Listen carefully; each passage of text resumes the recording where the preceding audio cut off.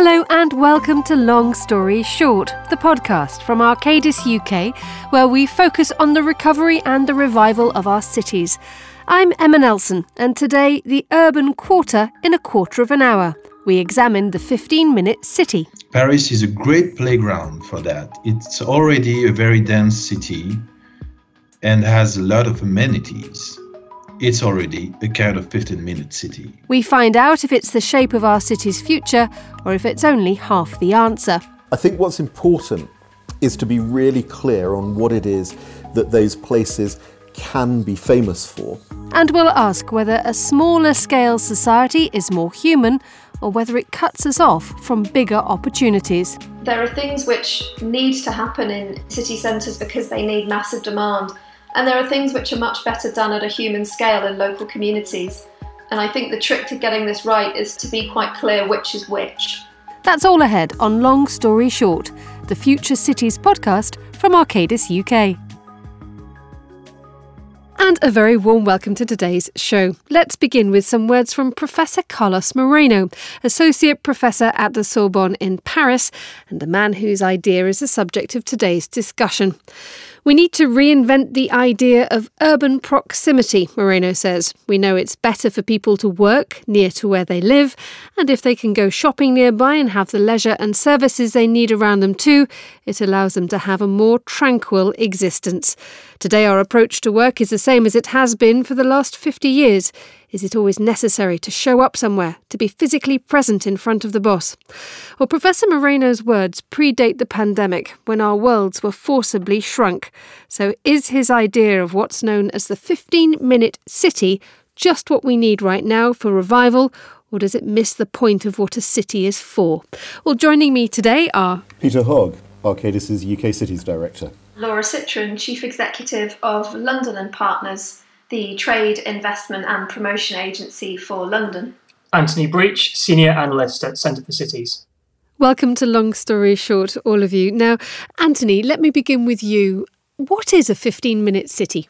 So a 15-minute city is an urban planning concept which has recently become popular, which argues that the ideal built form and urban environment is to have all jobs and all urban amenities within 15 minutes by foot or by bike. So it's in contrast to traditional notions of city living, much more commuting between suburbs and city centres, and much more separation between places of work, places of consumption, and places of residence. Laura, you've seen, as a born and bred Londoner, how the capital has shrunk since COVID arrived. Are we seeing the 15-minute city playing out already in front of our eyes? I think we are in parts, and we've definitely seen through this COVID period that a lot more people have been working from home and reconnecting with their neighbourhoods. And we know that people are really enjoying discovering local markets, independent shops, volunteering in their communities. But we've also got to remember that that trend for working from home is really limited to people who do office-type work and so who can work from home. There are still a lot of Londoners who are going out to work every day, whether they work in care, in health, in retail, manufacturing, delivery, logistics, and so on, where they just don't have the option to work from home. And Peter, before the pandemic, there was perhaps a sense from some that our cities didn't always operate on a human scale. Was this a sort of a welcome idea when the pandemic made us think, actually, we do need to think a bit more locally? I think that it's done no harm for people to think more locally. It's caused people to reflect on how a city functions best, and that's a good thing.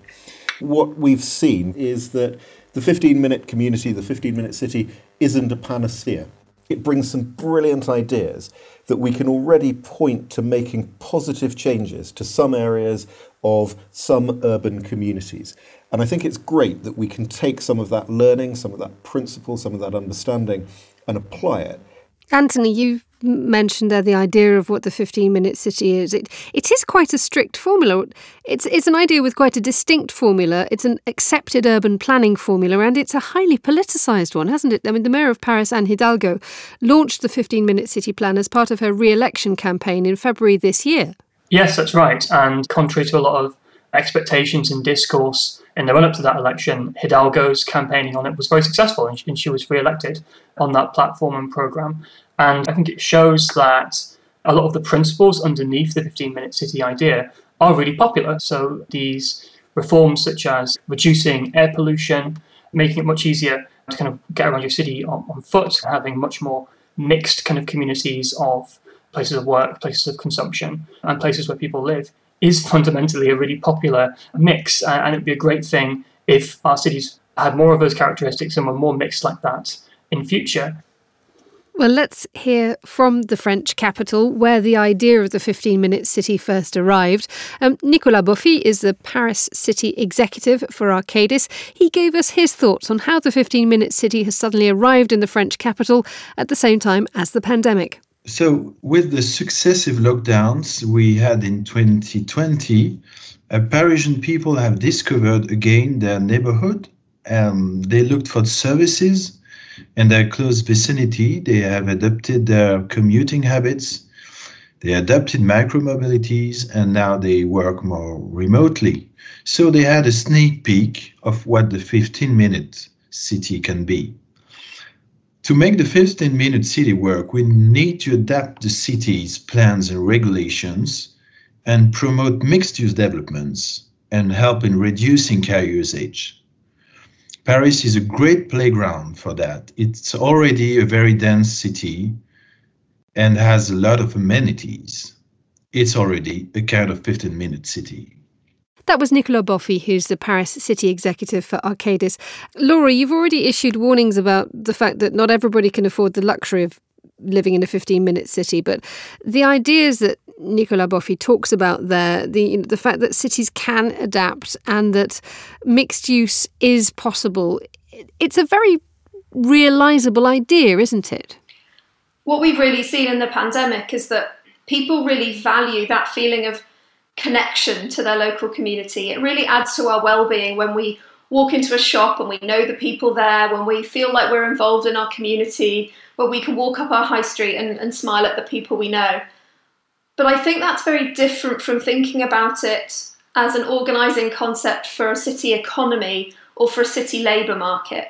And so I think we need to distinguish between a 15-minute city as ways that we organise our communities and 15-minute cities as a way we organise our economy. Cities have grown over the past century because cities grow faster than villages, and bigger cities grow faster than smaller cities. And that's clear from lots of data and evidence. And the reason that London is a prosperous global city is that it has scale and it has agglomeration effects. And I think the risk of applying a 15-minute city universally and to the way we organise our economy is that we might risk fragmenting that which makes the London economy so powerful, which is its scale and the fact that it brings together large scale in lots of different sectors, from financial markets, culture, government, technology, education, in a single melting pot. That's what's so powerful about a big city like London. I wonder though, Laura, the fact that we now live in a remote working age for so many of us, the idea of getting on a train and commuting into town just seems to be a waste of time for so many people, as is the idea of presenteeism. I must be at my desk if I am seen to be working.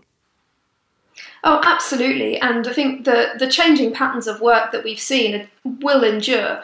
I don't think we'll see necessarily 100% home working continuing for everybody, but for sure the balance between home working and being in an office is going to change. And also the purpose of the office will change. When we're in the office, or when we're in town, if you like, we'll be there to meet people, to collaborate, to have ideas, to do deals, to build relationships, not just to sit at our desks and do our regular work. So that change is definitely coming. But nevertheless, we need to think about the impact on the competitiveness of the city, of fragmenting the economy, and also the inequality effects potentially of doing that. Yeah, I think your point there about presenteeism is a really important one, and one that's been missed by a lot of the conversation and discourse around Zoom and working from home over the past year.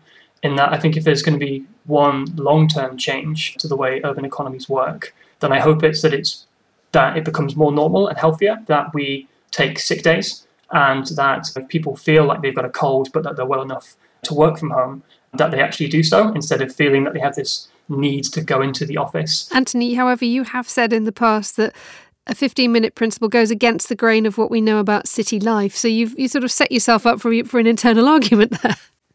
So what we know about cities, if you think about the labour market of a city as a whole, is that workers seek to exploit a mismatch between high land prices in city centres and much cheaper land in the suburbs. And workers on the whole want to work in places where land values are high, in that they get great benefits by being near to people who have really high skills and working in really, really concentrated and deep labour markets where there's lots of jobs available and where they can switch between different jobs and experience wage growth and progression. But then they want to live in places where land is much cheaper so that they can buy much more space for them and their families. Peter, how do you introduce the idea of a 15-minute city into work with your clients? Anthony described it there as not necessarily the fully formed concept that has emerged from the Sorbonne, but many people might describe it as a fully functioning neighbourhood, both socially and economically. It's very much around understanding what type of community that they're seeking to either create or develop or enhance or improve, and what are the problems that they need to solve.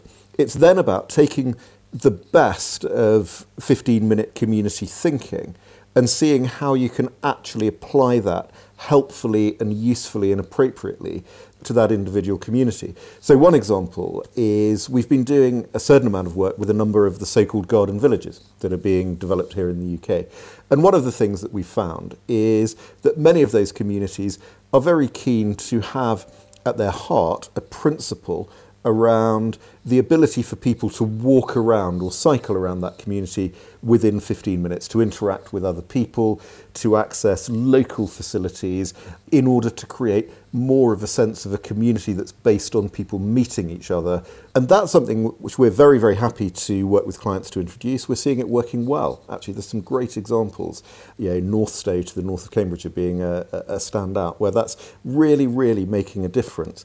But what it's not doing is saying, here's a set of rules for 15-minute communities, and you can either have them all or you can't have any of them. It's the intelligent weaving in to a wider sense of community the principles of the 15-minute community ideal. Well, one person who sees the idea of a 15-minute community just another way of saying let's keep it local is London's Walking and Cycling Commissioner Will Norman. As London comes out of the COVID crisis and people return to their places of work and start going out for leisure, it's critical that we enable them to do that by walking and cycling rather than using their car. A car-led recovery will lead to an air quality crisis, increased congestion, which is bad for business, is bad for our health, and it's bad for our city. Our Street Space programme is all about prioritising our streets, making them safe for people to walk and cycle. Not only is this greener and cleaner, but it's also good for local businesses, because we know that people who are walking and cycling tend to spend more on their local high streets, enabling our recovery to be green, clean, healthy and economically sustainable. That was Will Norman, London's Walking and Cycling Commissioner there. Peter, Will likes to keep it local, but it's also important to keep it connected to a broader sense of space and place. I think it's thinking about that travelable scale. So how are you putting things in blocks whereby activity can take place and people can travel from one thing to the other within 15 minutes. But I think a really, really important one that we always focus on is to say, how is your 15-minute community connecting into its broader ecosystem of places and communities? No place really benefits if it stands alone as a small community. And if you take as a really good example the Randstad in the Netherlands, one of the reasons why that's so successful is because you have a whole network of 15-minute communities where people can quickly and easily access a whole range of local services, of people, of interactions. But because the connectivity between all of those places is so good, it's really easy for people to get to and from areas beyond their 15-minute community where important things are happening. This is Long Story Short, the Future Cities podcast from Arcadis UK. Today we're looking at 15-minute cities. Laura, a moment ago, the idea was raised that workers want to live in a place where the land value is low, but work in a place where the land value is high because there is inherently more opportunity there. How does that fit when you have a city like London, where actually the land value is inherently high absolutely everywhere? So if we think about a city like London, you have big world-class institutions in London that depend on a massive scale of demand, whether it's in retail places like Selfridges or Harrods or Oxford Street, in, the National Gallery, big theatres putting on big expensive shows like The Lion King and some the big budget musicals. They only work because you're drawing from a population of between 9 and 12 million and 20 million international visitors a year. That's how you can sustain those kinds of sort of world-class infrastructure, world-class offer. You can't sustain a big West End theatre from a 15-minute community. There just simply isn't the demand there. So it's not that 15-minute cities aren't great communities to be based in, as Peter said, but we mustn't lose then the connection to the bigger city offer, because that's what makes these cities fantastic places to live. We want to be part of really lovely local communities that we feel a part of and where we have our place and that are on a human scale. But people also want to live in London because they want to benefit from the amazing lifestyle and culture and offer, which is only possible because the city is very big. The idea that all three of you seem to be putting forward is that a 15-minute city is great for building a community, but if you want to make something of your career, to progress professionally, you have to physically leave the area that you live in. Doesn't that fly in the face of everything that's being said at the moment in the middle of the pandemic? People are having to keep it local, so why not develop things locally and create something a little bit like we have in Germany in the Mittelstand, where regions thrive because middle-sized businesses keep things local? There are great opportunities for particularly the regeneration of failing high streets and the reimagining of town centres to think about more rounded, broader propositions than just a flogging the dead horse of a failing retail-led proposition. I think what's important in looking at ways to create jobs and to create employment within smaller, more time-bound communities is to be really clear on what it is that those places can be famous for. So rather than simply saying every individual community town centre should have a generic offering that somehow attracts people to do their work locally rather than travelling further afield to do it, places need to be famous for something if they're going to attract businesses and facilities into that area to allow people to work there. So there's definitely work to be done. Well, trying to keep these ideas of 15-minute cities connected but in a green and efficient way is something that Mark Schenk from Arcadis in the Netherlands has something to say about. The Dutch built environment treats people who ride bikes normally, with respect and dignity, and gives them a whole separate space to cycle. For decades, we have had a countrywide network of bicycle trails. You can get from one city to another on a bike, no matter the distance. You could travel the whole country by bike if you wanted to. But what we have really started to realize in recent years is that while the infrastructure exists, it isn't very well connected. So now we're trying to find ways to make it a viable transportation option, an alternative to taking the motorway between two cities. Mark Schenk from Arcadis in the Netherlands there, talking about ways of keeping 15-minute cities connected. But while we can get from A to B more easily now, there still remains a paradox, doesn't there, Laura? That in order to make small areas thrive economically, they sometimes need big business to go there. I think it depends on the nature of the business. So there are businesses who locate in cities because they want the proximity to other businesses. They want to be in the cluster. So why do big businesses locate in the square mile in the City of London? Because they want to be next to that whole ecosystem of other businesses that are also in the square mile. But there are other kinds of businesses that create great jobs that actually want space. And so they are quite keen to be located in places where land values are cheaper. And a really good example of this is film and TV production, which is absolutely booming in London. It's one of the fastest growing sectors. And the places where we see film and TV production happening are a lot in the outer boroughs of West London, so places like Ealing and Osterley and Elstree. And we've just seen a really big investment go into Dagenham as well for a big new film and TV production location. So they're looking for space, and they're looking for where there is land that is available and affordable. They're going to be creating great jobs in places where 15-minute communities probably do work. So we need that mixed economy, but that's not to knock the real value that there is in a big city having these clusters of big businesses that are big employers that people can commute to. Finally today, we like a fix, so let's find out what people's priorities are. Peter, what do you tell your clients they should be thinking about? Ruthlessly cherry pick the relevant parts of 15-minute community thinking and apply that to what it is you're trying to achieve, and ruthlessly discard the pieces that you don't think are relevant for you. How about you, Anthony?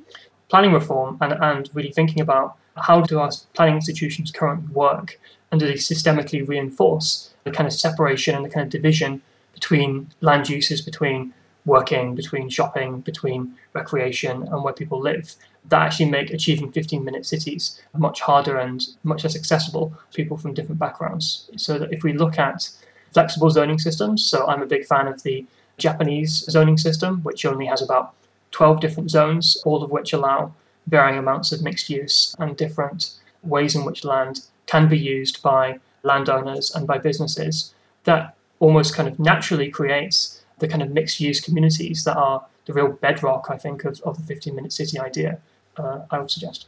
Final word to you, Laura. What's your fix?